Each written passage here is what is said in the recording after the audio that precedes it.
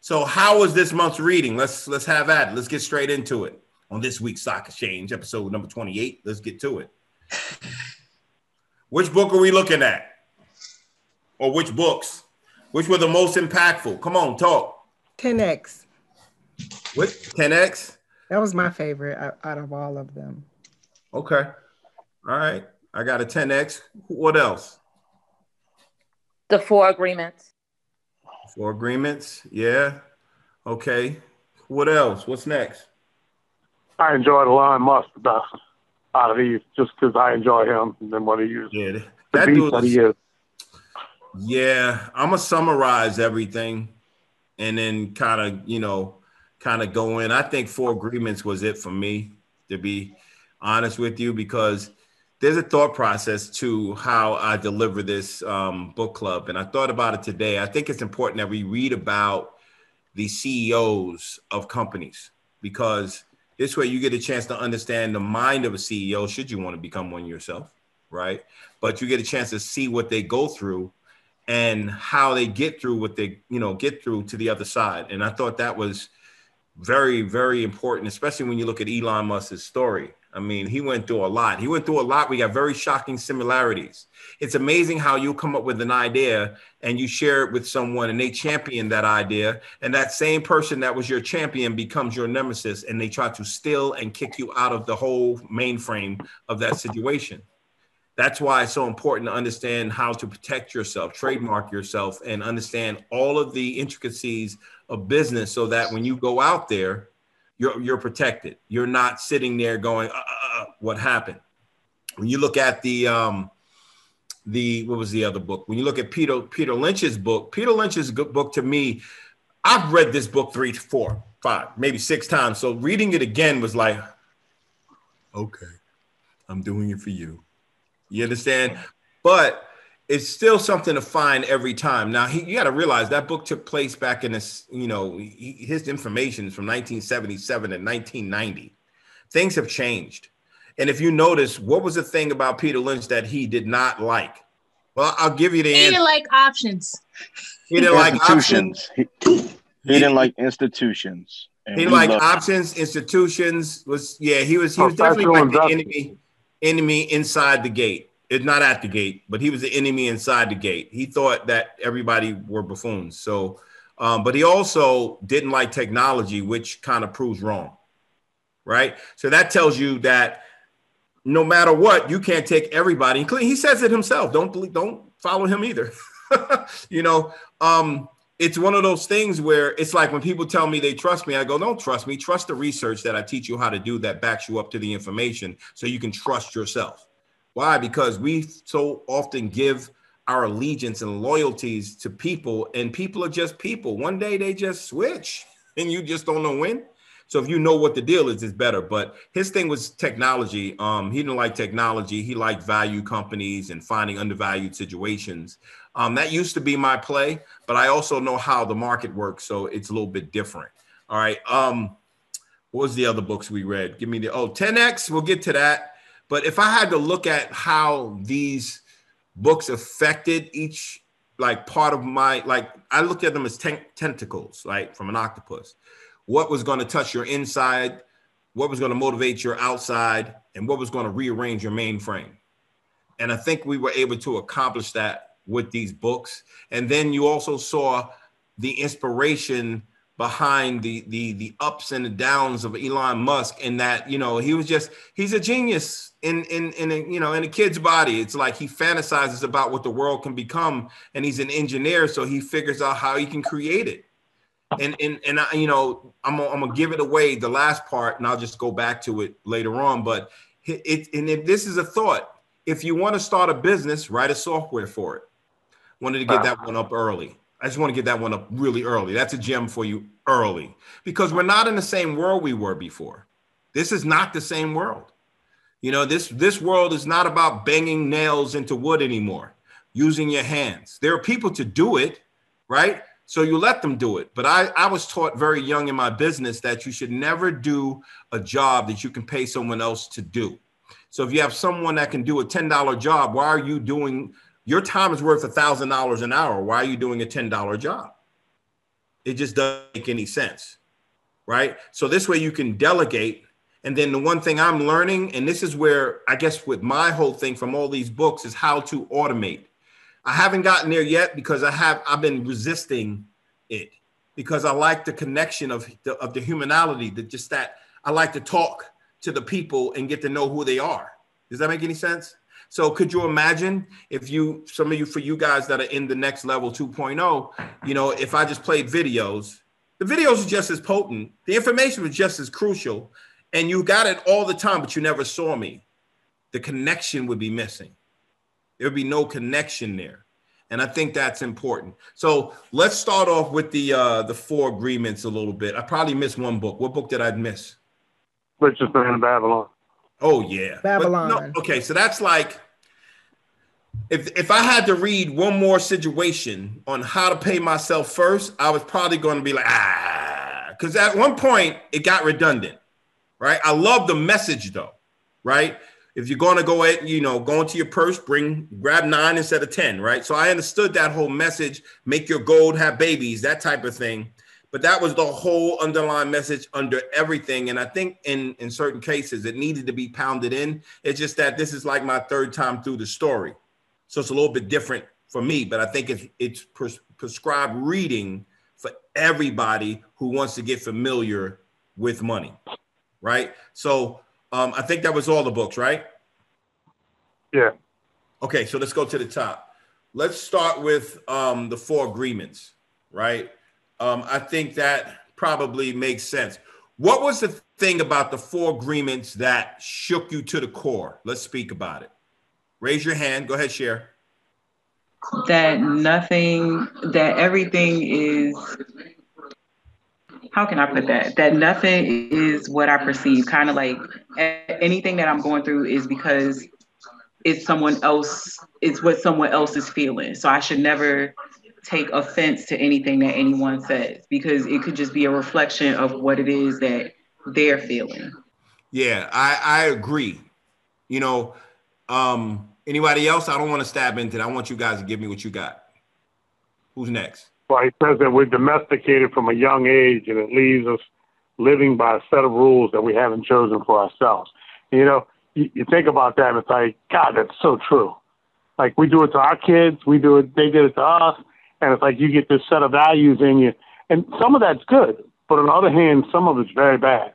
And some of it leaves us worrying about everybody else and how they feel about us. And it's just not right. Yeah, I think the brainwash, the fix is in. The fix is in early. And if you don't unplug, and I think that the message for me was just unplugging from what was taught, what I see.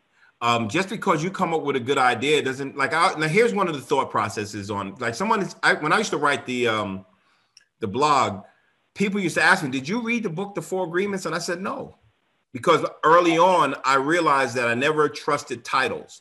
If you were a police officer, didn't mean you would serve and protect all. If you were a pastor, didn't mean that you would covet and protect all. I didn't believe in your title. I understood your humanity, and I understand that it's flawed, right? So right away, and if it was so ingenious, our humanity, then we wouldn't see half of the things we see. We'd be living in a perfect world, so that's not perfect. So discernment is something I had to learn, over time, because you want to have a big heart and you want to help people and stuff like that. But those are the people who use that entranceway as a way to get as much and put that knife in you and then bounce out. So it's important that you know how to figure out what you're looking at and just don't give everybody a pass. And like I said it in an earlier video, not all families blood and not all blood is family. It doesn't matter who you are, what shoes you stand in, it's how you deal with me and how we have that understanding.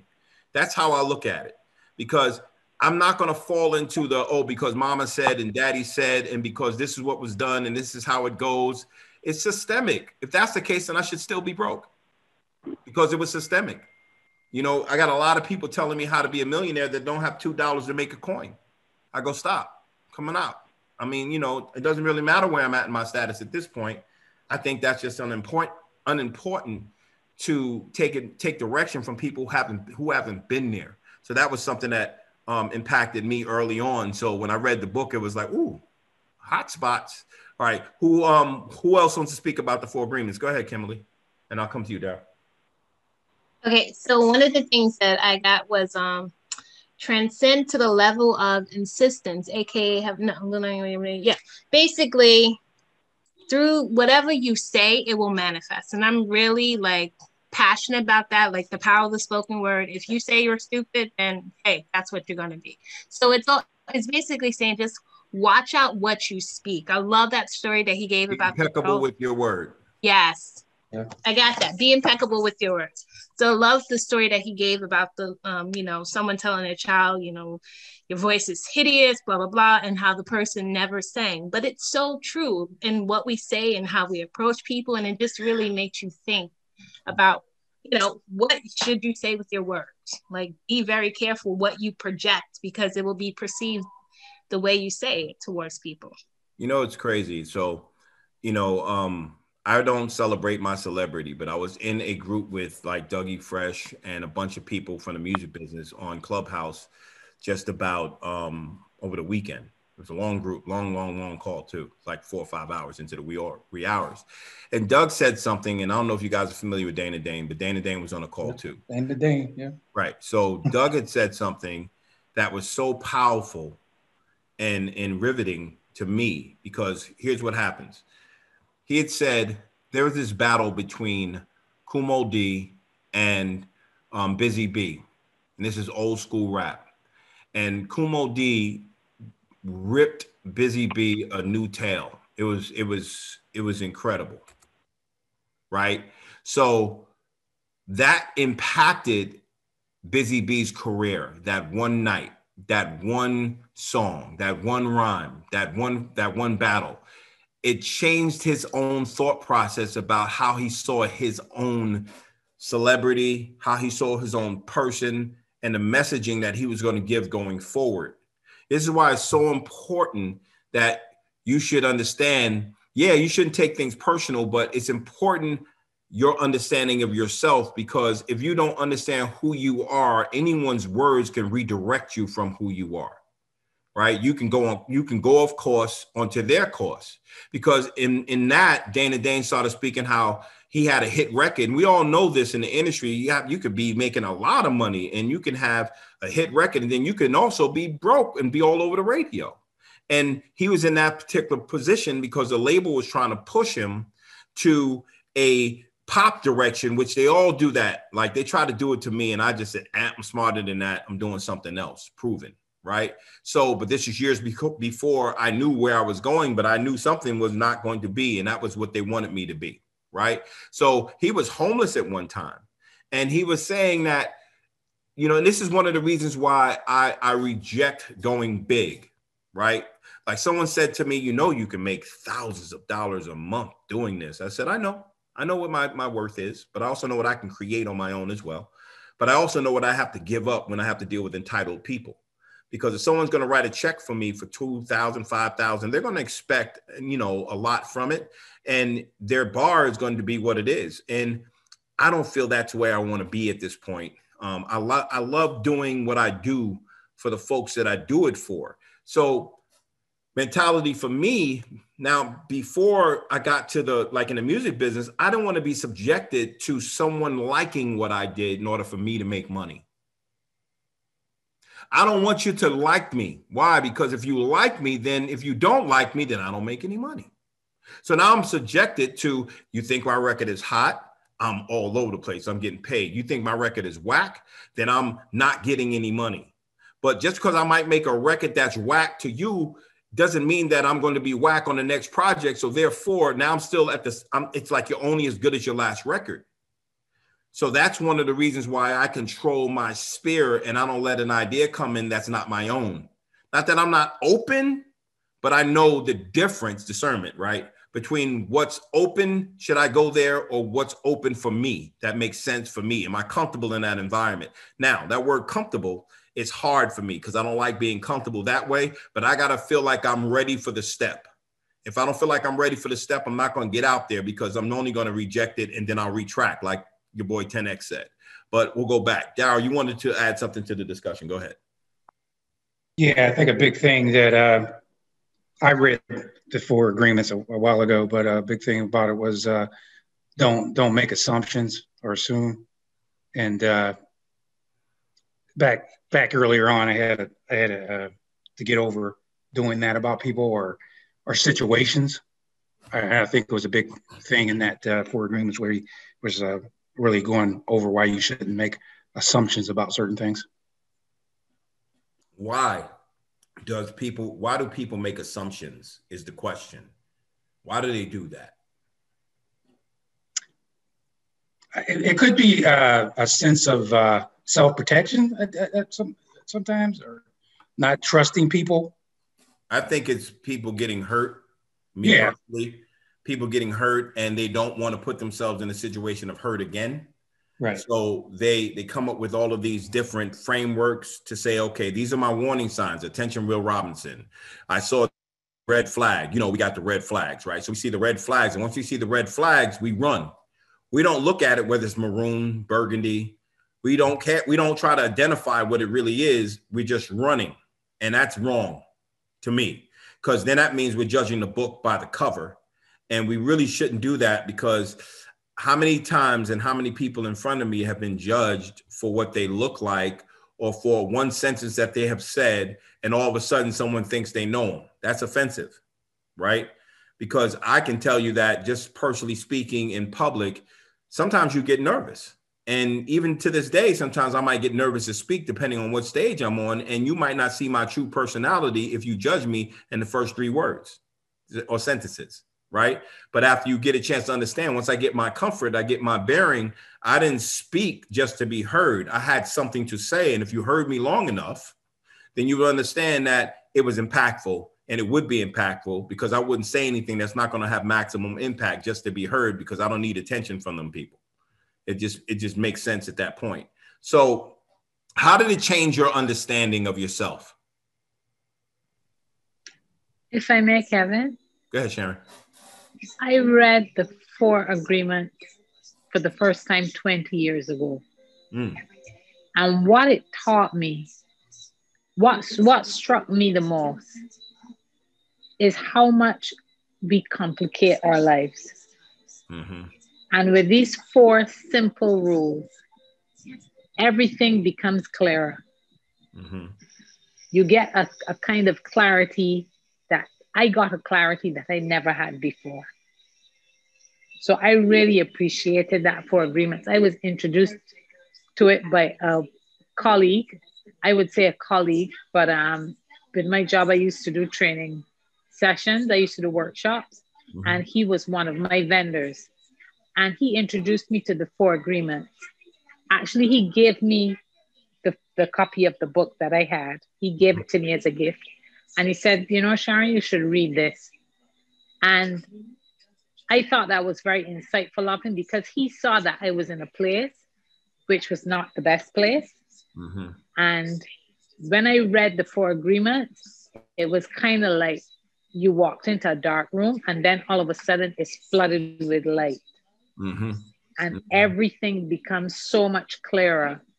And as was mentioned before, you begin to realize, all these agreements that I am living by have been imposed on me.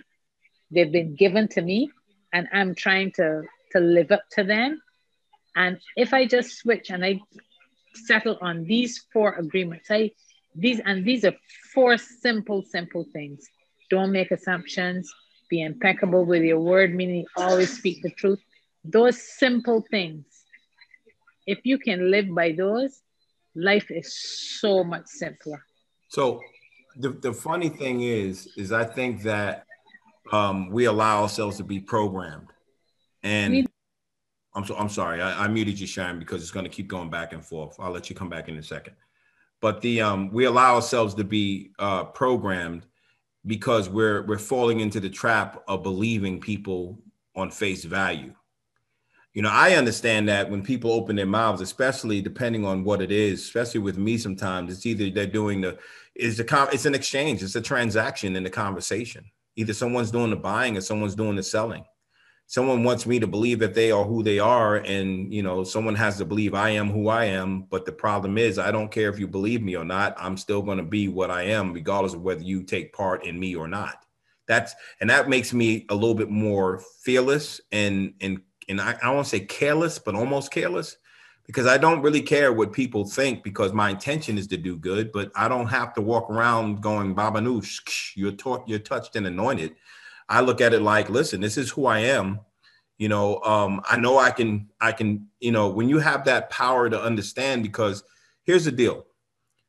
You only can be subjected to something that's you allow someone to do. That's it. If you allow them that agreement, right? So if you allow them to change your perspective, that means you didn't have a perspective to stand on. It wasn't well thought out. Like, there's no way if someone says to you, I don't like the tone in your voice, you should be working on how to change the tone in your voice. There's everybody mute, please. There's no way that should be the case. And when you think about it, the only way, I had to change my whole persona, and I came to that realization myself.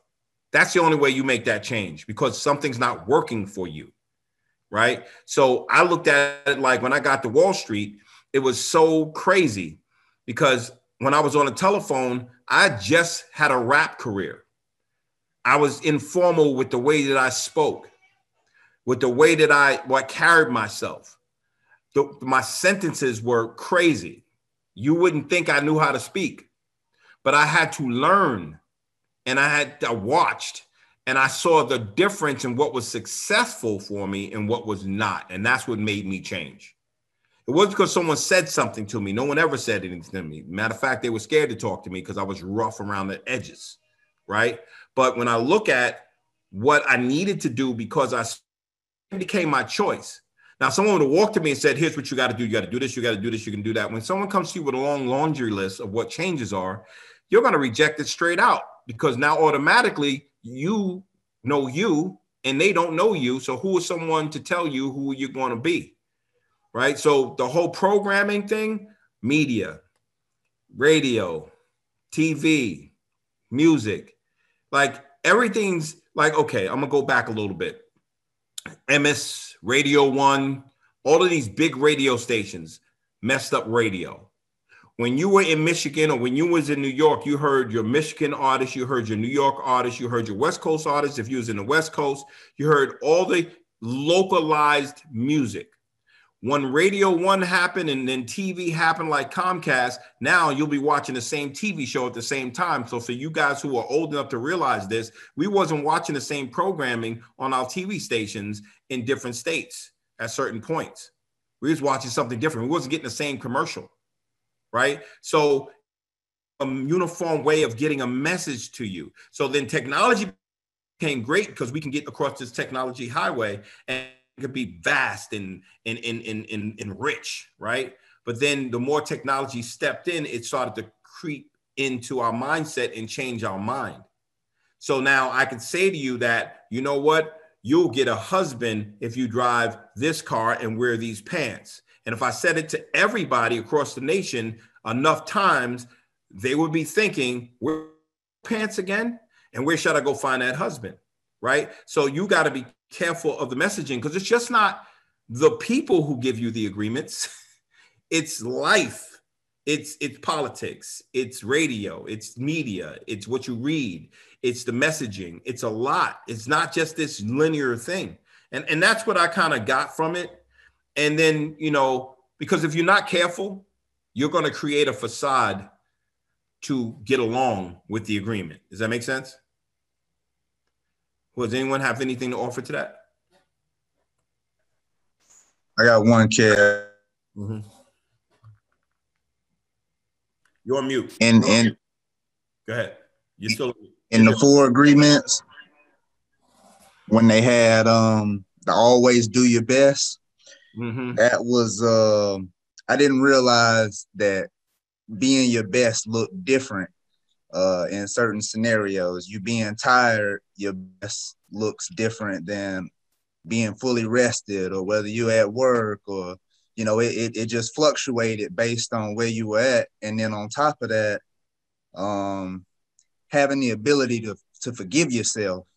That one was another takeaway that I guess it's like you kind of subconsciously knew it, but to have somebody to say it so black and white there in the book, those were monumental for myself in regards, and in addition to everything else that was stated. Let me ask you a question, guys. Has anyone ever said something to you that was so impactful that it actually changed your mind for the bad? Like it actually made you go the wrong way in your life? Has that ever happened? Yes. You know, if it's not too deep, you want to share?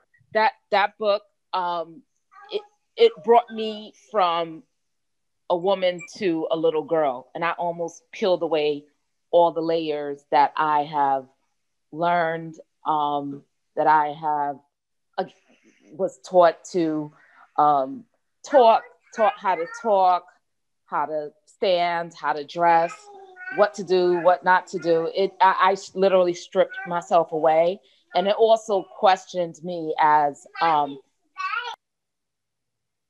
parent. Am I doing certain things? Should I change a couple of things with parenting based on those 4 agreements? Can I step in with that real quick? Without going into it, it made me self-actualize myself and me as a woman, as a wife, and as a mom. Let me step in on that. You know, this is the danger, though, that I would say to you, because what got you here is what got you here, and you're here. So be careful what you choose not to believe at this point. I say that because if you start changing and tinkering with the grand design, you'll get lost too. You'll get lost because you won't know what to believe, what makes sense. And then every question will be every statement will be a question, and you'll start to reach out for the answer instead of define the answer. So I look at it like you got to define what it is you are, define what it is your goal is. It's like, okay, when people come to me and they say, I want to be rich, I want to make money, I need to have this amount by this time, I go, that's cool. But let's look at the big picture. What can you do right now? And let's look at what you can do right now that's going to get you to that target, right? And can you be consistent no matter what happens? Can you be consistent? If the answer is yes to that, then it's a foregone conclusion. If we can be consistent on the other end, you'll hit the target, right?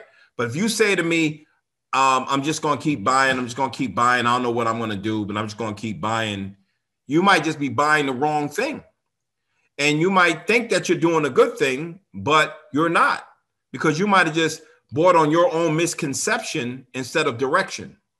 And so it's so important to have a goal to what you're achieving. So if it's the type of parenting or the type of what the goal is for your kids or what the goal is for your life, I think it should be defined. And I don't think you should leave room for anybody in to misplace that definition. You got to find that definition for yourself, because you go into dangerous ground when you start opening yourself up to people with these type of admissions, and the wrong people creep in, and that's where manipulation begins, because they make you believe that you can actually get what you want from them, and they are the answer. They are the drink of water that fills your thirst. And that to me is super duper dangerous, if you don't understand that. Yes, I agree. I just want to just say that it definitely I don't want to say define, and I get what you're saying. Yes, if you leave yourself in a vulnerable situation, someone will come and mess with that and tamper with that. But I want to just say that it made me definitely revise certain things. I would think pertaining to myself, and I did a test on myself in a working environment and at home for about 48 hours. And I realized, I think Sharon said it, that if you do follow those 4 agreements, it makes life much more easier. The stresses that I had, or the things that would make me go 0 to 100 didn't affect me. Mm-hmm. So it definitely it definitely gave room for revision. No, I think we should be a work in progress. I didn't say process. I think it should be a work in progress. So I'm going to say this. So the first agreement is to be impeccable with your word. And I'm just going to kind of tap a little bit so we can kind of get to everything. You know, I'm going to try to spend at least 10 minutes on each. But I think the word is important. I think your word is important. I think the understanding of the person. I think you should know the person before you get around their word. I think it's important for you to understand who you're letting around your space. It's like someone said it in the contest, be careful who you let whisper in your ears. They can change your whole mind. If you respect their word, you respect them as a person, you're going to respect their word until you have no reason not to. And I think that's where you can get hurt, because people are going to be subjective when it comes to what they feel you should be doing. Not that they're objective about it. They feel like if they don't take risk, why are you taking a risk? If they don't believe that way, they're going to clone their thought process. They're going to clone your thought process in order to be their thought process. And now you're doing what they want you to do instead of what you and your heart want to do. And then you'll wake up years later and go, why was I doing that again? And then you're on your third career, right? Because someone said you should go to college and become a lawyer. You should go do this and do that. So I think that's rather important. We talked about that. I think we want to talk about don't take it personal. That I think that's a big deal. You know, we take a lot of things personal, and it hurts us. Who wants to speak on that? My son's in the back having a good time. I want to say something really quick, Kevin. You said about taking it personal. I work. Also, at my church, I serve in the media department, and, you know, I went to broadcasting school and stuff as well. And the one thing we learned is that you have to have thick skin. I mean, you can mess up in this live TV, and man, they can, you know, you can get kind of beat up about that. So you can't take that kind of stuff personal. You have to learn to move forward and move on. If you hold on to stuff, it just causes so much damage. Personally, I've learned to just move on. And some people say, well, everybody can't do like you. I feel like you got to let it go. And tomorrow is another day. You know, you just can't hold on to stuff. You just can't take it personal. It can affect you in a whole lot of ways negatively. So, yeah, I think we're seeing that in society now. People, I think they're the most sensitive they've ever been in my entire life, you know, but that's just my thought process on it. You know, I'm going to skip there. And kind of move on to the next book, which is One Up on Wall Street. Let's talk about that. All right. So what did you learn from that book, guys? One Up on Wall Street.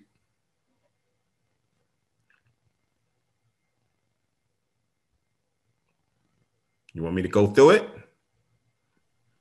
I'll say something, Kevin.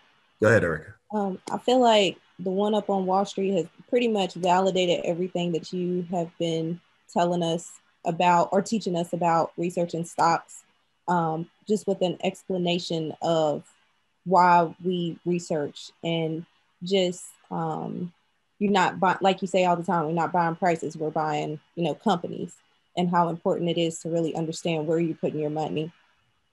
Mm-hmm. Absolutely. And one of the things that one of the chapters that I really love, because it's something I talk about all the time, is know the story. Know the story of the company you're buying. It's pretty important. You know, I had a conversation this week with my main man, Dan, on the telephone, and we broke it down, and there's a reason. And Dan helped us understand how I should deliver certain things to people as well, because not everybody receives everything the same way.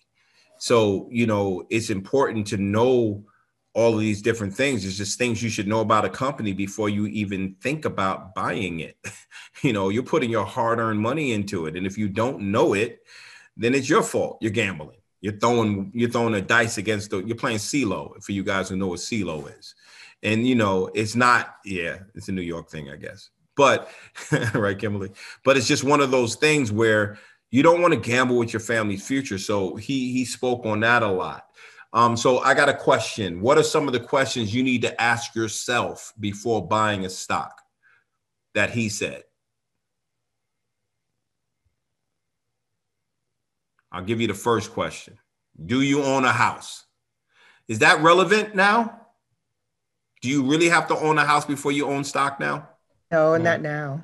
No, it's not relevant today. It was relevant back then when houses were 27,000 and interest rates were 19%. So it was relevant back then when you can buy a house for 27,000. But at this point, nah, you can own stock. You know, like I don't own a house, but you know, I'm okay. You know, I'm all right with my existence. You know, I will own a house, but I don't think that defines me, you know, as far as net worth is concerned. I think you should be able to invest at any point and stage in your life. I think that should be part of your indoctrination as an adult once you start making money passed on from your parents. You know, I think that should be the main thing. And then the other thing is something that I always make a qualification. Do I need the money? If you need the money, should it be in the market? No. Absolutely not. It should not be in the market, because if it's in the market and you need the money, you're going to have a problem later when it comes down to what if the stock doesn't work out in the time that you want it to work out in, right? So I don't think that you should ever put anything in the middle that you can't afford to lose in the first place, you know, and everything has to be an educated guess, but that's something he spoke on. And then he said, and this is important. Woo, this is important. Do you have what it takes to be successful in the market? What did he mean by that? Go ahead, James. No emotions. You know, are you going to be able to hold it when it drops and not run, not sell everything and get the hell out? You know, I mean, this is where you get all your stuff from. I don't figure it out. You know, like he's your mentor, and it shows, and it's good reason, because everything that you've been telling us about, you know, buy debt-free companies, invest in companies with a high P&E, you know, the types of companies that we go for, fast growers, you know, everything that we look at is what he's looking for, you know. Pay attention to the companies you use regularly, you know, things like that. Like back then it was more of the products that you used regularly. Now it's more of, what do you see every day? We see Adobe. You know, we see all these companies that are out there that are just big and doing their thing, but that's the companies that you should be looking at. Not saying that, you know, that any one in particular, but those are the companies. And that he was talking about Nabisco and Coca-Cola and, you know, Dunkin' Donuts and everything else back then, you know. It's the same principle. We just turned our focus to other areas. Well, here's the other part. You know, the words that he used was like patience, right? Self-reliance was one of those things. And then flexibility.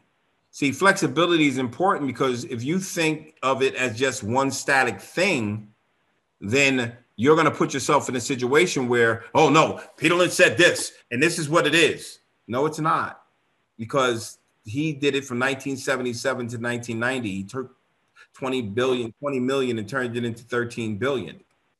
You understand? So it's a different ball game altogether. So everything you have to be able to switch a little bit and understand the times that you're in. And he used this thing that my dad used to always tell me, and it always ended like this: if it had teeth, it would bite you. Common sense, right? So you have to use your common sense. But if your whole action is to buy what someone said to you, a tip, you know, one of my main problems I have, and this is why I kind of peeled back off of Clubhouse a little bit, is that, you know, I hear a lot of people who I want to have a room where I want to know who made $1 million in the stock market, and I want to hear it from them. I don't want to hear it from the person who made some purse change. I want to hear it from the person who made $1 million in the stock market. That way I can be like, I'm in the right room. I can learn something from that room. All right. Because I've done that, so I know I can teach that, but I can't get it from someone who has never done it. So that kind of bothers me a lot when I hear it. It just pisses me off. So it's you got to be careful. You got to use your common sense to say, okay. And it's hard to have common sense if you don't know what the market is. You don't know how these things work. There's so many variables in the market that once you think you got it, somebody throws more marbles into the tank and now it's all over the place again. Now you got to start from ground floor. And it takes you so long to realize that. That's why I tell people there's no ego in hard work and work ethic, guys. You got to work hard to get there. It just looks easy at the end. The byproduct is it's like every artist that I've ever known in the music business that became a superstar got a story. Took 10 years before they came out with their first record. And then you saw them have 6, 7, 8 albums that are classics, but their story had to be there. And it's the same thing. He said, have an open mind, right? Open-mindedness. Why? Because you got to be able to see the winning in advance. You got to be able to see years, not the money you could make right away. That's silly. That's how you lose a lot of money going for short-term pleasure. It's long-term pain, right? So yeah, when I chose him, he averaged 29.9% for 13 years straight. And I think he would have crushed Warren Buffett's record had he stayed an investor. Crushed it. Because Warren Buffett he's changing a little bit. When he made the $90 billion investment in Apple, that was a switch from what he was doing, right? But he changed a little bit, but it's different. And he knows what he's doing in his realm, and he's good in his realm. But to me, I follow Peter Lynch, and that's just it. But you also have to have this uncanny ability to make mistakes and be okay with it. You got to take your losses. If you can't take your losses, you can't get any gains. You can't, because you'll get married to a stock, and all of a sudden you did the research. I know what I'm doing. I believe, and you believe to the day it went out of business, right? So you got to be able to understand mistakes. And then it says the willingness to do research and ignore gut reaction. Let me ask you a question. How important is avoiding gut reaction? Very important. I learned that from you, research. Yeah, pretty much, right? It is, because if you do your gut reaction, you're losing money. Go ahead, James. The down days show us that. Absolutely. But hey, you know why I posted my down day today, right? And that was it. I was down a little bit more. But I did that to shut people down on what they thought a down day meant to them. They had to redefine it now. Does that make sense? You had to redefine that. Because once you looked at it and said, well, wait a minute. I'm down a couple of pennies. This guy's down my salary for a year in one day. Shut up and sit down in the corner. Somebody sent me a text. Man, I got the worst timing. I said, pull up your pants, girly boy, and send him a picture. And he didn't send me anything back. It was fun. Anyway, let's talk about 10X, guys. So tell me about 10X. You said that was like your favorite. Some people said they voted on that as like the favorite book. Tell me why, Tanya. Yeah, I love 10X. 10X and Elon Musk. They kind of go hand in hand. But 10X. Let's stay on 10X for a second. Okay, sure. I'll stay on 10X. I think I just really liked how hardcore the guy was, the writer, the author. Grant Cardone. Yes, I couldn't think of his name. Got a million names in my head. But yeah, he was, if you're a person who needs to be pushed to that next level, I even recommended my kids to read that book because they have their own projects and things they want to do for a future. And I want to compare, I like Crushing It. I'm just going back a little bit. I like Crushing It. But then after I heard 10X, I really, really like 10X. Like it's even a higher level to me. Crushing It gave you more things to hold on to. 10X will give you what you held on to push to the next level. Yes, that's what I was, It's a next level book. And I just really enjoyed listening to it. I'd listen to the audiobook. Please, I don't have time to listen. Yeah, I have time to read like I used to, but I got to listen to the books. And then, that was anyone else have anything to offer on the 10X? Go ahead, James. Yeah, I mean, the guy's energy was just through the roof. Having him read that book was what made it for me. Like you could feel the passion about this guy, what he was talking about, where he was going with it. And, the fact that put your goals 10 times what you would normally do. If you only get to 7, who cares? Look at it. It's better than getting to 2. You know what I'm saying? Instead of doubling it, I'm going to make 7 times, but I'm going to shoot for 10.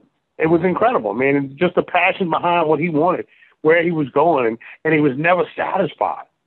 Like, if you beat the goal, then it's 10 times that. You know, it's always bigger, it's always better, and you strive to go better and be farther.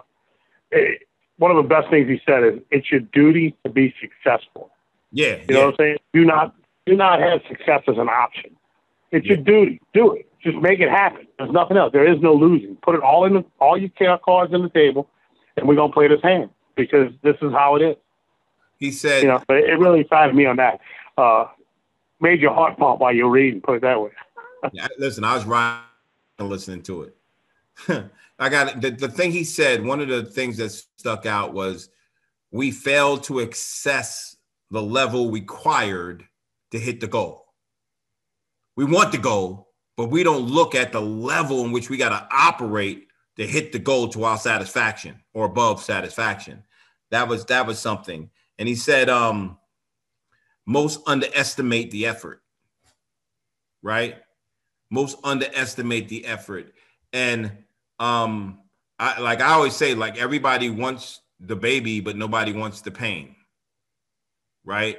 So they just want it right away. But the process gives you the endurance for the next level. Once you accomplish something, whatever it is that was meaningful to you, you are able to accomplish it again and again and again, because you're using the same formula now. You're just putting that work in. And then he said, adjust your thinking levels.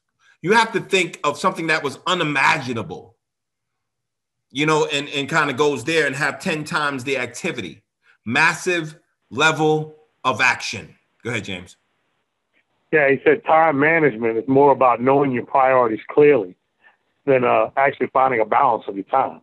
You know, it was great. Like, that's half the problem you fight is because you try to get into something before you know what you're trying to get or how you're going to get to it.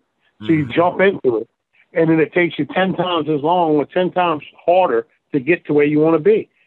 So find where you want to be. Set that goal. Know what it's going to take to get to it, and then you have a better shot at getting it. And then what he said was, it is your ethical duty to be successful. Ethical, like ethical. Like it's the way he put it, like ethical duty to be successful. And here's the other one: quit lying to yourself. And this is where I asked for a little grace. He says, stop being a bitch, right? Stop being a crybaby, baby. Stop being a victim, because that's the part where I get off on. Because I was talking to one of my old agents today. She's a manager now, right? And I haven't been known for razor blades and alcohol. I was a tough manager.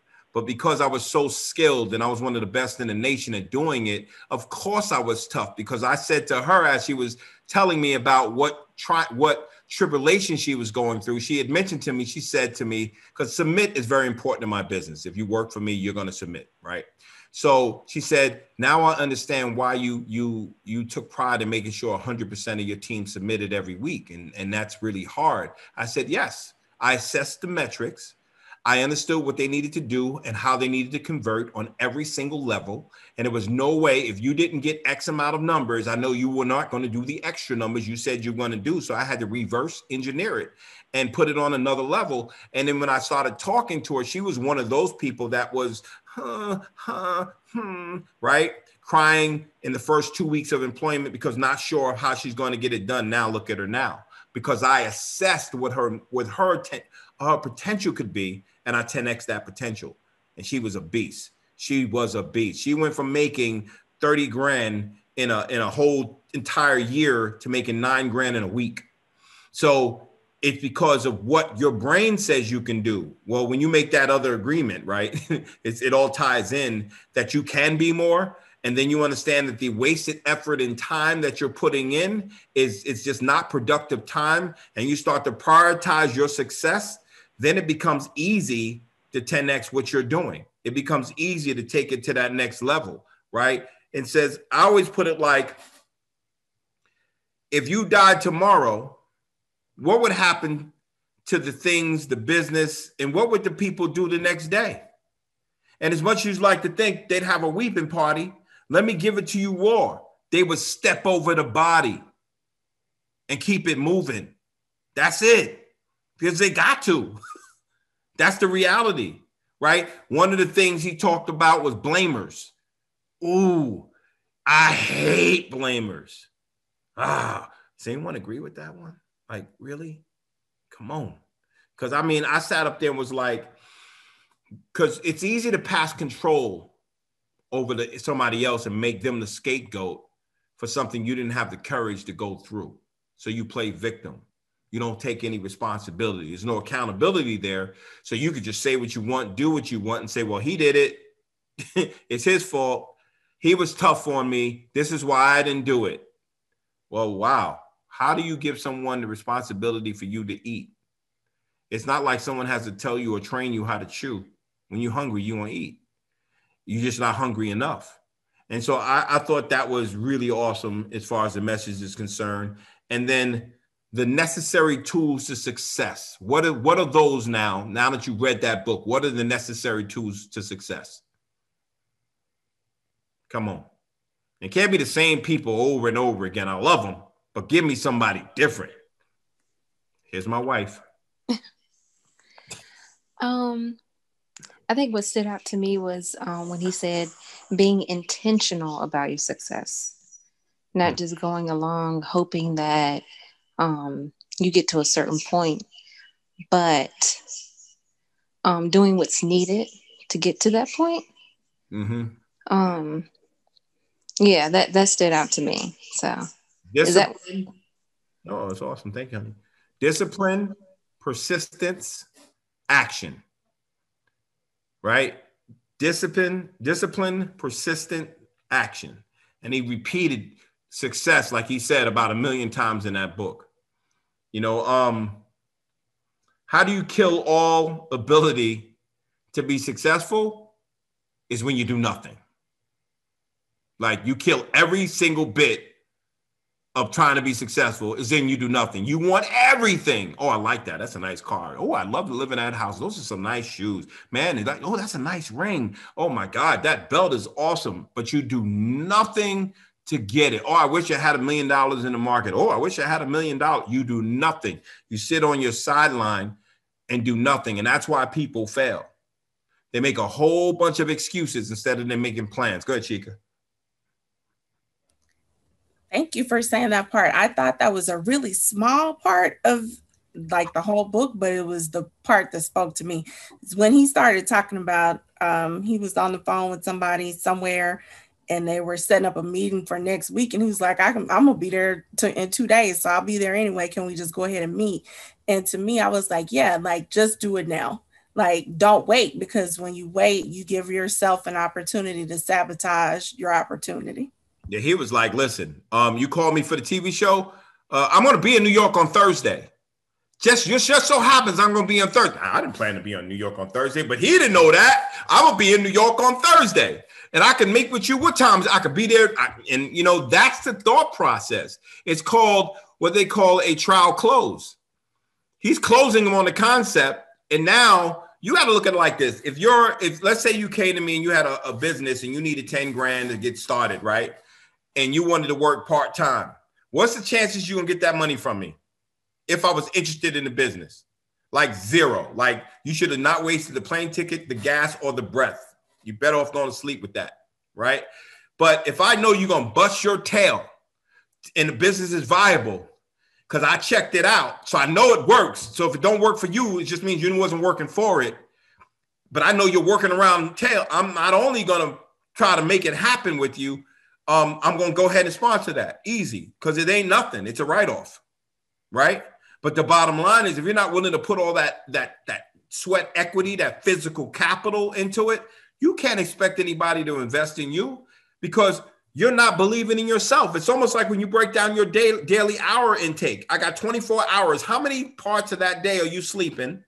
If you sleep in 8, you cheating your life away. If you sleep in 8 hours, you are bugging. I don't care. Oh, I need 8 hours. No, you don't. Don't lie to yourself.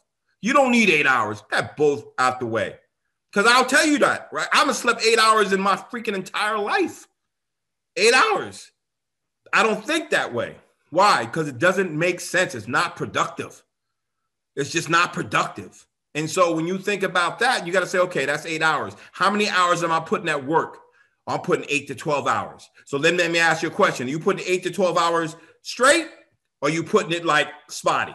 Okay, let me flip it. Are you putting 8 to 12 hours in for you? Or are you putting 8 to 12 hours for them? Who are you working for now? So are you looking to get the attaboy, or are you looking to enjoy your net worth that you're building? Which one are you living for? When you look at the end of the day and you see the count at the end, you got to ask yourself, when it all adds up and you put all these hours into somebody's business and you can barely afford to do what you need to do, then you sit up there in your 50s and you can't even control how you think anymore because you already read somebody else's agreements and they're not even yours no more. So now all of a sudden you're in a world all by yourself and you can't even afford, because when your money goes away, so do the people. Oh, I need $1. I ain't got no dollar. Nah, I'm good. I'm trying to take care of my own, and it's all right to be selfish because I got to take care of me and mine, my family. Man, you better get yourself together. That's why when I read these books and I give you these books, I'm not giving you these books without purpose. Because I can see if you ask yourself the question and you are honest with yourself, are you a failure or are you a success? And here's what I'm going to throw at you. If you are breathing, you can be successful. It's to be determined. You understand that? Because if someone says you're a failure, it's like I said this to somebody the other day. Somebody called me up and I'm kicking it with them. And they asked me questions about 2.0. And I understand they're not where they need to be there. So it was okay. But I said to him, let me ask you a question. What if I said to you, you would be a failure? What would you say back to me automatically off top? If I said, you're going to fail, what would you say to me? Who want to answer? Kimberly, come on. Because I know you ain't no failure, but I'm going to ask you the question. If I said to you, you're going to be a failure, Kimberly, what would you say to me? Unmute yourself. I would say I rebuke your statement. Come on, don't go to church on me. No. I rebuke you in the name of holiness. All right, listen. So then that's what I would say, though.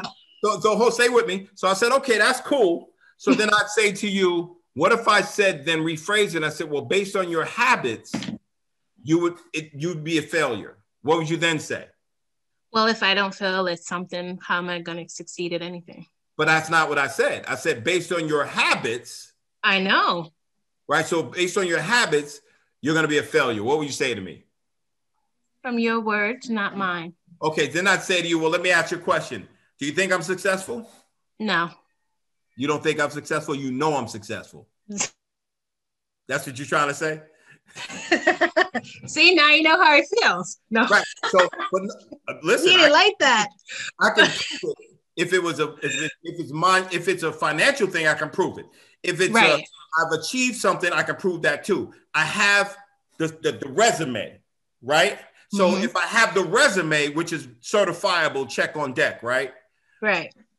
Then you got to say, then if that's the case, I recognize successful habits. Why? Because it wasn't just my habits.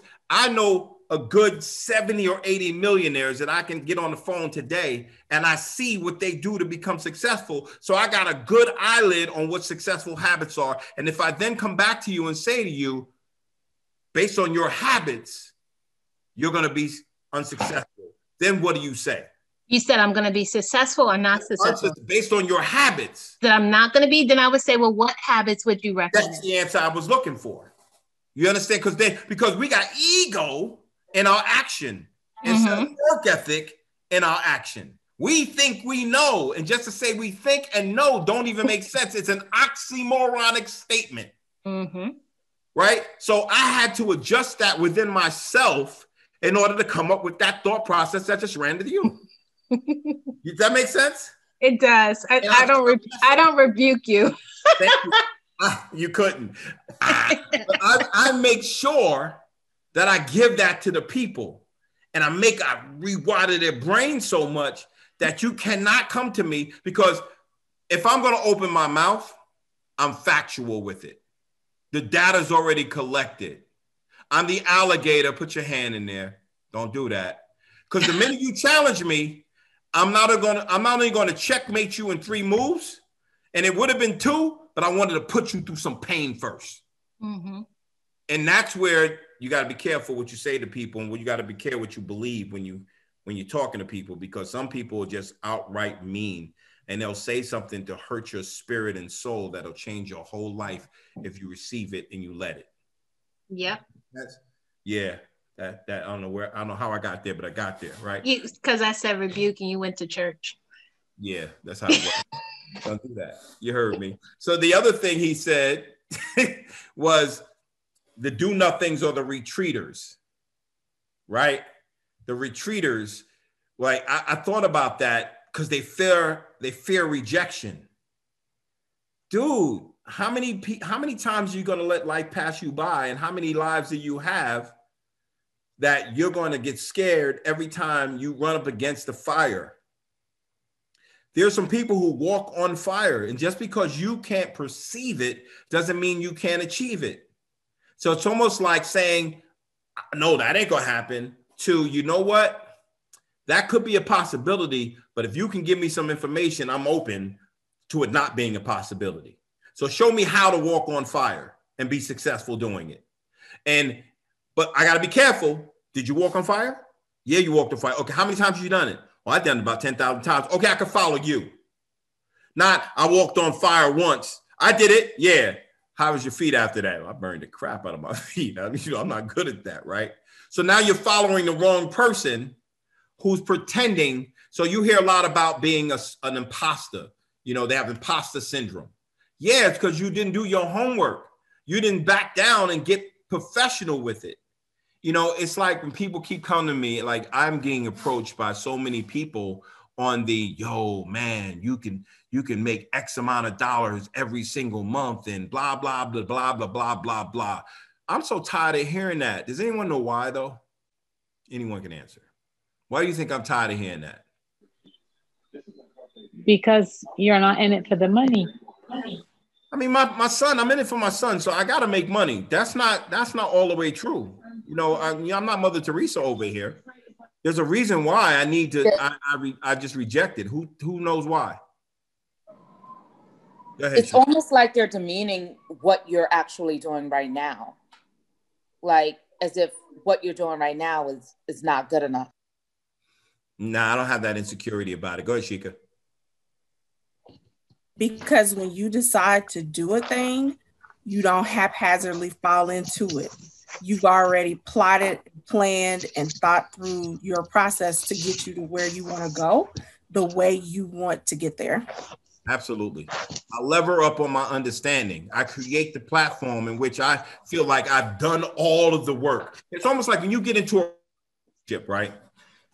You go all the way into that relationship. I could tell you, you ever been in a relationship with a chemical pain? Now, so you got to say there's chemical pain, right? After you break up, you feel it in your heart. It's right underneath your breastplate, right? That's that chemical pain. When you've done everything that you were supposed to do in that relationship, have you realized that sometimes you don't even feel that chemical pain? You can just walk away clean because you've done everything and you've exhausted every option and it's done. You don't have to worry about it, right? I've had that happen because once I go all in, I've gone all in. And when you show me that I'm a pit bull banging my head against the door, I'm not dumb nor am I the doorknob. I got to go. And then I'm done. So when I build something with the same perspective, I'm going to go all the way in. I'm going to think of all of the chess moves on that board. And once it's done, it's good. I don't want to put myself into a situation where if I felt like today, I fell asleep on the couch for like an hour after working out, right? I am not trying to not have time to spend with my family. I don't care what you talk about. What money you going to toss to me that I can't make on my own in the stock market? What? I does this thing. I know what I'm doing here. I don't get scared. I know I'm prepared. I've spent most of my days in these dark rooms, in these corridors between internet connections and freaking pages on websites to understand information and get insights. Most of my days, and I don't say like 365 of them. I'm talking about 26 times 30, 365, that type of thing. Hours around the clock. Hours. It's like I ask people not to text me after 8 or 9 because I'm always working on it. It's not because I want to get rest. I want to spend with my family, but I want to have the luxury to continue my work in peace so I can find the things that make us successful. And that's what you want, right? But I won't move on to the money thing. Well, you can make $100,000 a month. I'm like, dude, I'll make that in a day. Give it to me. I don't need it in a month. What I need is to make sure I have a system that makes sense for me where I can escalate, scale up, and still keep the time that I have for my family, because why did I retire in the first place? So I can spend time with my son.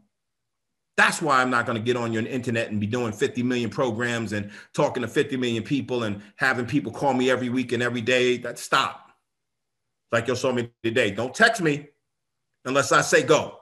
If it ain't go, don't text me. No one wants to get on the phone with the alligator when I say that after I say that, because I'm going to tell you like it is. I don't have a problem with that. Right. But the reality is, I got your back. That's why I'm saying don't do that. I'm going to make sure I put it out there the right way. So, yes, I got to make sure that I'm doing it a certain way, and I'm not going to retract. I'm not going to back up on it, because this is the part when you know what you know, and you know what you know, and everybody knows what you know, then you got a backbone in the understanding that you won't back up on. Now, doesn't mean that you can't learn something new. It just means that it's going to take more than a sweet word to change your mind. Does that make sense? So let's go to the next thing. So failing can be a habit. Failing can be a habit. Why do I say that? Come on, think about it and speak about it. Failing can be a habit. Why would I say that? You stop trying to do your best for fear of failure. Yep. Okay. If you were successful at something, D, and you did that well, would you know how to do it again? So would you say success is a learned behavior? Yes. So if you failed at something and you continued to fail at something, would you say that's a learned behavior too? Yep. So if then you say, okay, there's certain feelings that come from success. So how do you feel about yourself when you're successful? How do you feel?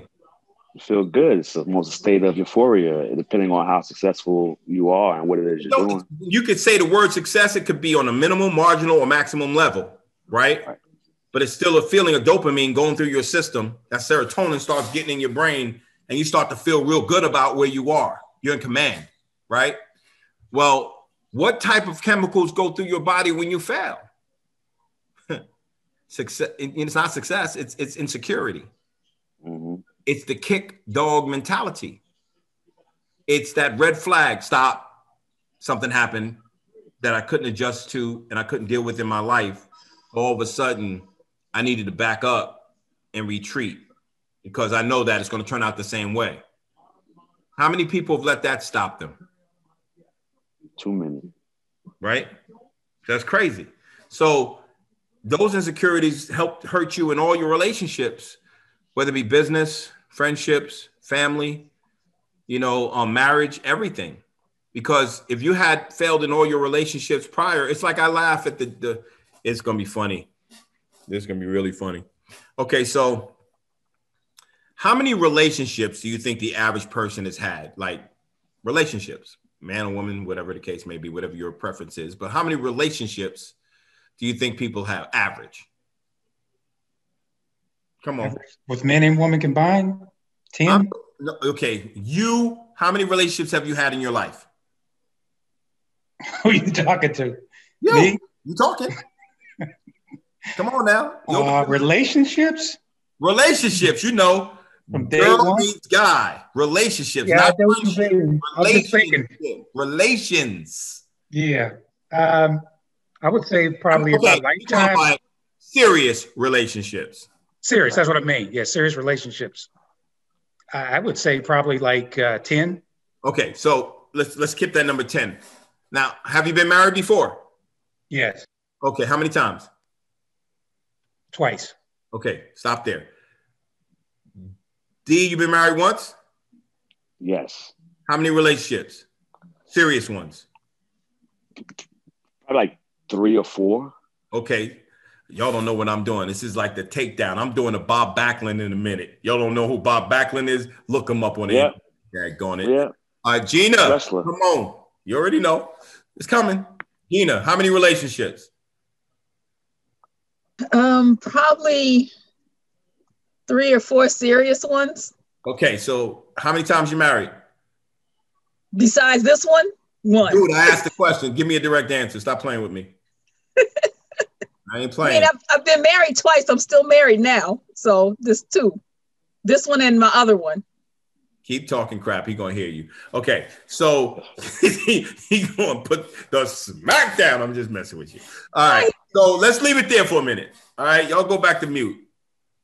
All right, so here's the reality. This is a joke that I laugh about all the time. How the hell do we expect to be so good in marriage when we never got relationships right in the first place? We had 10 different shots at it, and we expected to get married and stay perfect in that relationship. And we created such a fairy tale that it was going to work out. It was going to work out. It's a fairy tale. Because now that we're married, we got to do it differently. Now that we're married, we got to close our mouth about certain things. Now that we're married, what? Teens count? Do the teens count? What'd you say? Do the teens count? Shut up. So now that you're married, we got to be perfect. Dude, if it didn't work for you in the 10 relationships prior, it ain't going to work for you in the next one. It's still a relationship. The only difference between that relationship is the penmanship on the marriage certificate. You dig? So when you think about it, that's why I go, yeah, you got to be careful because failure could be contagious. Problem is, if we don't turn around and say, okay, what did we do that was upsetting? What disturbed our spirit? What happened to us? And then we don't put ourselves through that little relationship boot camp by being by ourselves, right? Because some people scared to be alone.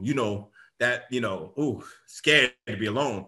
If we don't do that, then there's no way. Like I stopped 5 years. No relationships. Leave me alone. None. Like no contact. Leave me alone. I'm busy. I'm building right now.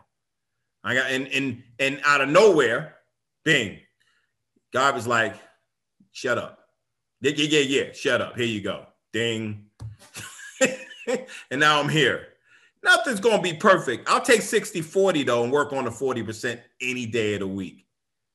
You understand? Any day of the week. I just can't take 35-75 on an uneven split. You understand what I'm saying? That makes no sense. And especially when you're not 100%. Right. Okay. So, we got 12 minutes for Elon Musk. Yeah, right? So let's get to it. What did we learn about my man, Elon? I gotta say something. I know I spoke 3 times, but I love Elon Musk. I was laughing through a lot of that stuff. I mean, that man is boot camp. And as a matter of fact, today was funny. I was watching the nightly news and I feel so bad for those engineers today that rocket exploded on, I guess, on when it landed. Mm-hmm. I could just imagine what those people are probably dealing with. I imagine Leon was, he like Leon Spinks. He's a doggy dog. He is a dog. Like he's nuts. But what were we gonna say? No, he was an interesting guy. Like when I first was the beginning of listening to the audio book, I didn't realize that man was like such a genius. He's like a bookworm. Like when they ran out of books in the library, he's like, well, you guys just need to order more books. He told they didn't think he knew how to speak. He would just read. He would just read behind some little nook, and he'd just be reading. Yeah, encyclopedias. Yeah, super. All kinds of stuff. Yeah, I liked him. I liked his story. His story was very interesting. When he told that one guy, you need to get your priorities straight, he was like, well, my wife had a baby. That's why he hired people with no kids. I know. I understand that. It was, I just really enjoyed listening to his story. He's boot camp. And I like how he survived through the toughest times. Like when it was down to the end, like he fought to the very end before he got that breakthrough. And I thought that was admirable to see that man go through what he went through, and he stayed strong. What I saw is an eccentric highly intelligent. He created a thought and then engineered his way to the process. How do you, in your mind, decide that you're going to go buy a Russian missile? Who's going to go buy a Russian missile here? Y'all listen, I need to go buy a Russian missile. You know anybody? Can you refer somebody to me? You understand what I'm saying? Yo, listen, sidebar, Travis and Daryl, you guys are funny as hell in the chat. Anyway, back to where we were at. So, like, now everybody look at the chat and read it, right? But anyway, so, but no, who decides they're going to buy a Russian missile? We contact somebody in the government. And next, you know, he goes in, he meets with, they drink all day. And now all of a sudden they're buying a missile and they didn't take him serious. And that's the worst thing. He said, I got a guy. Hilarious, John. That's the worst thing that, like, you know, you could, like, you got to believe someone who's this guy was just that serious. And then the other thing that happened to him when he had, when he was at Zip 2, see, everybody left him. They abandoned him, took his whole squad, right? Because he was eccentric. And a lot of times eccentric people don't know how to communicate with people. They just know that they want something done a certain way and there's no feelings in it. And so if you run around in your feelings all day, you're gonna miss the opportunity to be great with that type of great person. You're gonna miss the opportunity because they're not gonna sit around waiting for you to get the signal to be great with them. You understand? And you got, and sometimes it's not, some people are not gonna communicate to you in your love language. What's this business? Your love language. Where did they get these stuff from? Like, you know, next, love language. Anyway, so they're not going to communicate with you that way. But when he went there and then all of a sudden that other one, Confinity, I think was the company that came into his company and they were doing all right. Then they started having all these disagreements. Then they moved out, you know, whatever the case may be. And then all of a sudden Linux versus Microsoft and all the engineers started bickering. And then it's like, okay, we're going to give you the money. We're going to buy your asses. And then all of a sudden the engineers go and he's like, oh, forget them. I'm not going to fight them. I'm just going to hire more people. Then next you know, he has this idea for the internet that started when he was at, what was the Bank of Nova Scotia? And he's like, you know what? There's an arbitrage situation that no one ever saw. But out of him being in the bank, he saw an opportunity to create an internet bank. You know what I'm saying? Like all of these different things, he was just a forward thinker. And when you look at it, it gives you, if you become a kid, he said, and he cashed out too early. You become a kid and you can live in that book because you start to imagine what it's like to dream again. Say, I want to do something and just do it, right? You don't like, he slept in his offices. I used to tell people I worked 110 hours a week. It was no joke. I had to. Why? Because there's a certain point where there's responsibility and accountability, and you can't just take credit when things go right. You got to take credit when things go wrong too. You got to be there for the good and the ugly, and the super ugly, right? And you sometimes, I'm sure everyone's had it in their life where they had to, there was no choice. Like, you know, if you had to eat, right? You had to pay rent. You got to sleep somewhere, right? You had to make sure it happened. And then you had a situation in you where you felt like you couldn't go on, but you still had no choice. So you found yourself in that room. Has anyone ever been in that room? Yep. I was going to say somebody's lying. Because I can tell you right now, I've been in that room several times. Homeless, all of that good stuff, right? That's why I can handle grace with humility. I can handle the blessings with humility. I don't look at the blessings like you owe me something. I look at it differently.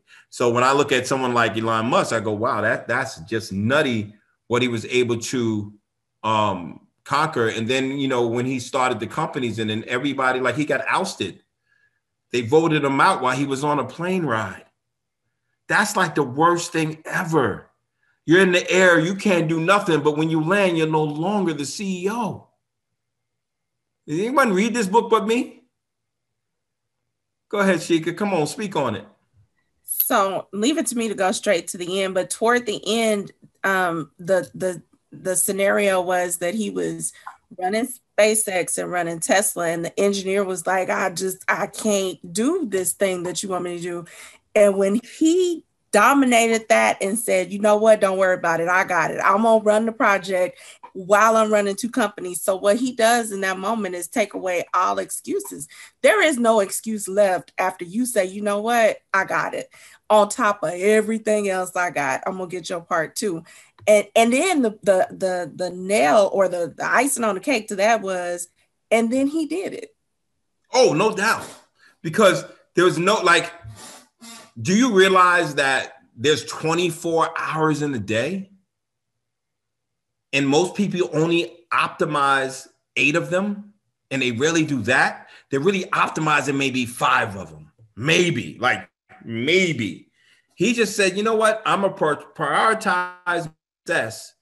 And this dude is running, let's not forget about Solar City now, which currently today has 41% of the market. 41. Yeah, that part. Right? And then underneath his umbrella, this dude just takes companies, develops them, keeps them underneath his umbrella, and he creates a new business. And then what he does is he'll get you, let's say you're the smartest engineer. He'll learn everything you know. And then he'll duplicate it and become better at it and then get rid of your ass. That's the horrible part. But it's true, right? It's not a great feeling. It's a capitalistic type of mentality, but if you let it happen, it happened. I mean, it is what it is, right? No idea is original under the sun. Thank you. Give me that. Right. But it's the craziest mentality. It's like this dude came up with advertising on the internet. You know that, right? Read the book. His first business was to see if he can get, I think Zip2 was the business, to get businesses to advertise on the internet. And people laughed him out of the building. Ironically so, those are the same type of companies that have been the biggest companies in my portfolio. Thank you very, very much. Right? The craziest thing, right? So what else we got going on here? Okay, so let's jump to the end, as she said. Let's talk about the next 5 books. How about that? Because we got 2 minutes. Whew. So we got one of my favorite books as a business person that I've read was The Greatest Salesman in the World by Og Mandino. The Greatest Salesman in the World by Og Mandino, Mandino. The next and last Peter Lynch book we're going to read, because it's the only one he's written, the last one, is Beating the Street. I think after that, you'll be ready for a little bit more of a higher level book. The next book is a book that I read with my team in 2011 or 12. And everybody that reads this book is in tears. It's called Lead for God's Sake by Todd Gongwer, Gongwer. I hope I'm spelling it right, but Lead for God's Sake. Todd Gongwer. I'm going to double check that while I'm looking. I'm going to my my Kindle. My Audible. And then I think it's only appropriate that it is Gongwer, that we read The Millionaire Next Door. I think that makes sense. Start leveling up on just the information. And then I think we should always read something about a CEO. So I picked Steve Jobs this time. So Steve Jobs by Walter Isaacson.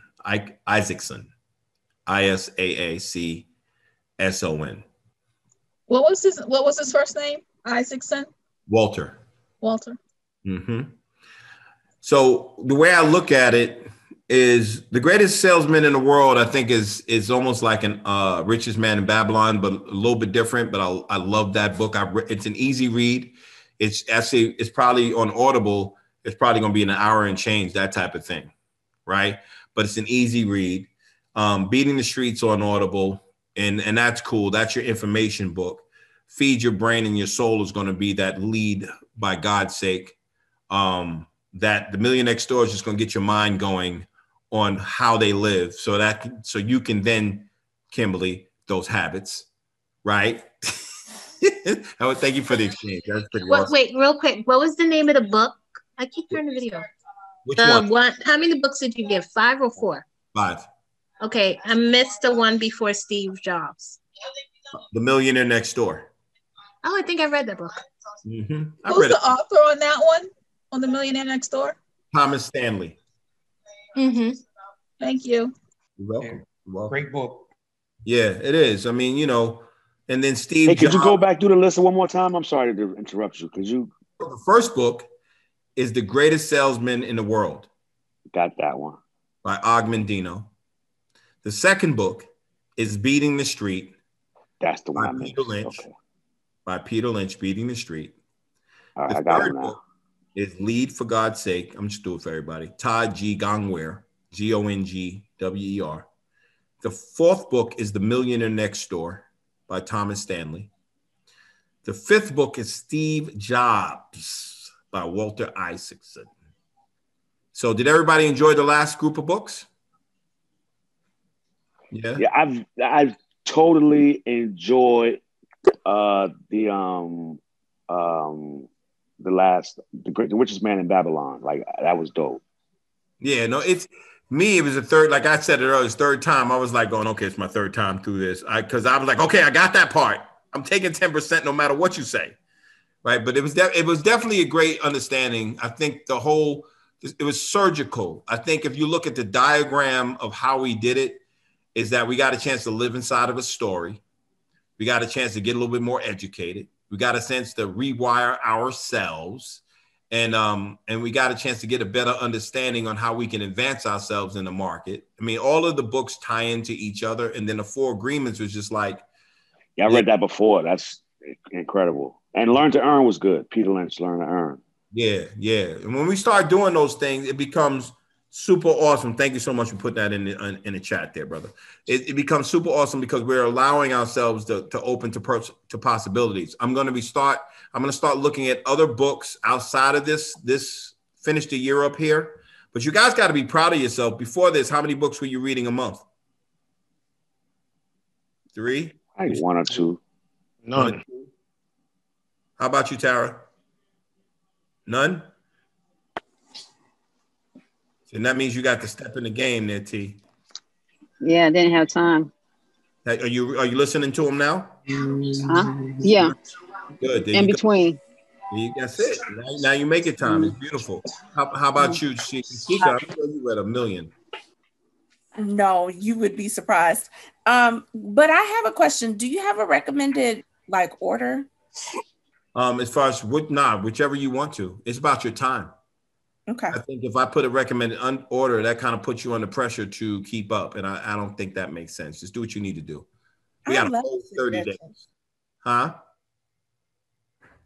I love suggestions like that. If you because I want you to manage your time. You know your time better than I know your time. No, I got limitless time. I'm in the car. I drive across the Metroplex. It's right there. You go. It's like Parcheesi, babe. You start for the ones, you get to the 2s, and you get to the 3. Parcheesi.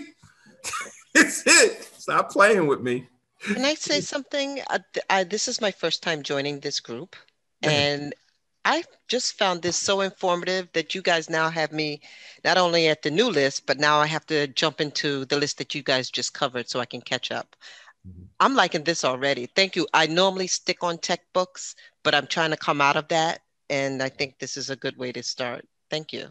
You're welcome, baby. This is great. Well, I enjoyed everybody. If anyone has anything to say it now. Forever hold your peace, because we're about to go. Peace. Yeah. Awesome. So I could tell you that this is a great thing because it allows me to hold you guys actually hold me accountable to reading my books. This is pretty damn awesome. I'm a reader, but I could get caught up in doing research. That ain't reading. So you keep me on point, and it allows me to keep my mind in the clouds where I needed to be so I can keep leveling up, which is super dope. So I appreciate you. All right. So other than that, I appreciate you. You have a great night, and I'll see you next month. Oh, wait a minute. Hold on. Speaking of of keeping you accountable for reading your books, when do we read your book? Oh, damn it. You crazy. So, okay. I'm going to give it to you because Miss Vicky's not on call to sound off with you. Do you have my book? No, but I'm going to get your book. Stop. Here's the reality. My book, everybody loves this book, but here's the reality. I don't like talking about myself like that. And for you to all know my wares, and then everybody, I don't know you on a last name, middle name basis. It's easy to talk about other people. But the minute you read something about me and you think you know me, we got problems. But we could hold a session and you could just sit in the background and we could talk about the book. It's a good book. Talk about the book, but just understand how I feel about it. I told Vicky I'll vote on it next year. It ain't on the table for discussion right now. Because number one, the book was for KJ. It was really for him, and it became a public book because my editor read it. It was like she was in tears and she enjoyed it and blah, blah, blah, blah, blah. And I was like, yeah. So I did it, and I was going to be on what show I was going to be on in New York. I was going to be on somebody's show and do all of these things before COVID hit. And when it hit, it was a good thing because I didn't want to be out there with my personalness. I didn't want to do it. So I was happy not to do it. But I will probably put it on the list. What's the next one so I can give you the date? We get the Erykah Badu, you sensitive about your shit. We get it. What did you say? We get the Erykah Badu, you're sensitive about your shit. Yeah, we get it. Who said that? You, BB? Yeah, you're right. I am sensitive about my shit. Thank you very much. I appreciate you. So let's get back to the calendar. So what's the second week? So the 13th of January is when we're having our next book club meeting and stuff like that. And what I'll probably do is try to piece apart some of the lessons that I got from the last 5 books and make a couple of stock exchanges out of it, because I think it deserves a little bit more fleshing out than we can do honest justice in an hour and a half. These are the longest ones that are going to be because we got 5 books. So, probably try to tool it down to 4 so we can do a little bit more deep dive, but it is what it is. But anyway, but to answer your question, Ms. Gina, soon, maybe. Whatever. Love you guys. Yeah, okay. Yeah. I'm gonna get it and read it anyway. So there. It's on you, Black. It's a good book, Gina. You're gonna really like it. We can read it. We just can't discuss it yet, but it's okay. We still appreciate you. Oh, okay. Give me some time to get to know you. Like I know Gene. Like here's the deal, and then we can get off the telly, right? I know Kimberly for 4 or 5. Was this 6 months now, Kimberly? Yeah, right. Yeah. I'm getting to know Evelyn, Daryl, Tanya, Sheikah. You know what I'm saying? But I don't know everybody. So I'm really funny about my distance. I'm sorry. I've been that way my whole entire life. Word. It's safe. Right? Who said what? Daryl what? No, I didn't say anything. But no, I said word. I am going to read it though. Yeah. I get you. But no, let's put it this way. It's written from a perspective that I think you'll enjoy because it has a little bit of everybody in it because we all come from that same perspective. Is it on audiobook, Kev? Nah, I didn't do it on audiobook yet. Okay. I didn't do it because I might do it, but I'm not thinking about it now. It's on I got the physical book. You can only get through my website, and you can get it through Amazon on the it's only 99 cents on Amazon. Oh, okay. I'm an Amazon fool, so okay. Right. So it's that simple. All right, guys. I appreciate you. It's 9:10. Love you. Appreciate you. Talk to you soon. Thank you, Kevin. Bye. Bye, Mrs. Thanks, Davis. Bye, Bye, Kevin. Good night. Bye, everybody. Have a good night, everyone. All right. Good night. You too.